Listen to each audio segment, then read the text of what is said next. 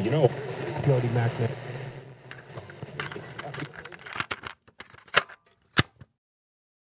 Hi everyone, and thanks for listening to Barely There Theater.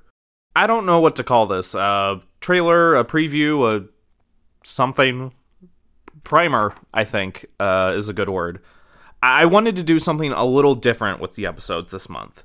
As a director, playwright, producer, I've always been fascinated with the idea of what if. If I cast this actor in the role, how does that change the shape of the story? The tone, the feeling, the jokes and beats we can accomplish with that specific actor versus another actor in the same role. It's one of the joys and pains of the casting process, trying to imagine the story I can tell with certain people.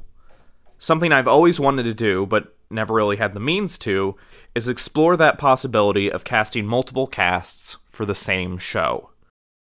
For the month of October, we're going to be staging the same show twice, but with two different actors.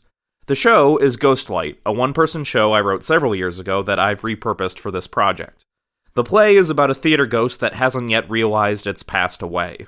It's a lot of fun and seemed only appropriate for the month of Spooktober.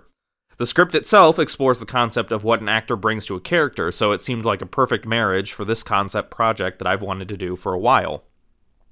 And because it's a one-person show, that means the actor is the show. They're everything. Every line, every emotion, everything. They're the ones telling the story. What better way to explore what an actor can bring to a role than by duplicating a one-person show? Now, if you were to do a project like this for the stage, for a real-life audience as opposed to a digital one, you'd run into a lot of issues.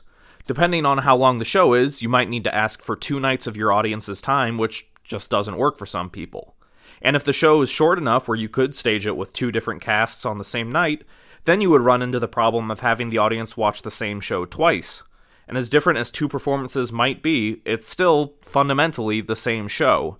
The joy of discovery will be muted on the second run because the audience knows what's coming.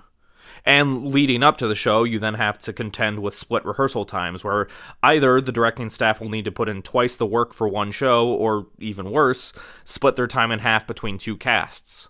Either way, you're engaging in practices that are going to make sure the show isn't the best it could be. However, these problems are largely eliminated when staging a project digitally. I can make sure the actors get the exact same amount of rehearsal time they need, and the performances can live in the exact same space for the exact same amount of time. They don't have to compete with one another for audience members. People can listen to each performance at their own pace, or listen to only one and not the other. It's up to them. It's like a really short choose-your-own-adventure story with only 2 options. The 2 actors I cast for this project are Adam Cerny and Cassidy Holdridge, 2 absurdly talented actors from the Quad Cities area. I've had the privilege of working with them in the past, and they're both really intense, dedicated performers who bring their A-game to every show they work on. Something I've seen them both do, and the reason I asked them to be a part of this project, is they ask questions during rehearsals. They want to understand the character they're playing as a person, and they really try to dig to that level each time they step out on stage. I knew they could both rise to the challenge of telling a story on their own.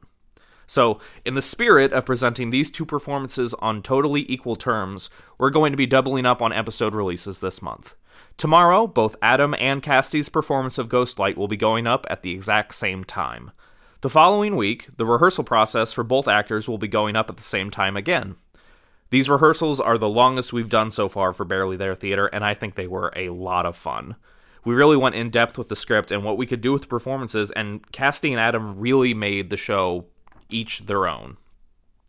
Sometime after the episode goes up, Adam and Cassidy are going to listen to each other's performance, and then the 3 of us will get together and have a talk back. What worked about one performance, what didn't, how did the performances read when compared against another? How was the process? I'm really excited for this month of content. I hope you all enjoy what we have in store. Tune in tomorrow for when the plays will drop, and as always, thanks for listening to Barely There Theater.